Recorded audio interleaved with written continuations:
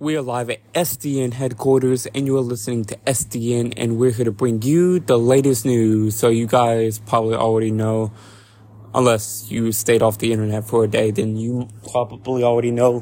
But Rockstar Games has announced GTA 6 is going to be coming out very soon. The trailer is going to be coming out December, and here's the proof here. So Rockstar Games tweeted on X, or should I say Twitter, because no one calls it X. But anyways, Rockstar Games had to say this.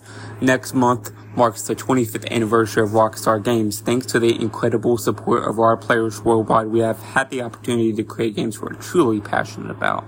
Without you, none of this would be possible, and we are so grateful to all of you for sharing this journey with us.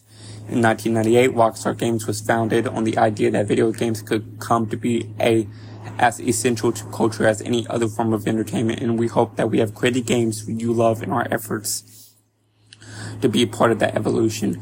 We are very excited to let you know that in early December, we will release the first trailer for the next Grand Theft Auto. We look forward to many years of sharing these experiences with all of you. Thank you, Sam Hopser. So, it's here, guys. It's here. GTA 6 is here. We've been waiting since years, like a whole decade, and GTA 6 is finally here.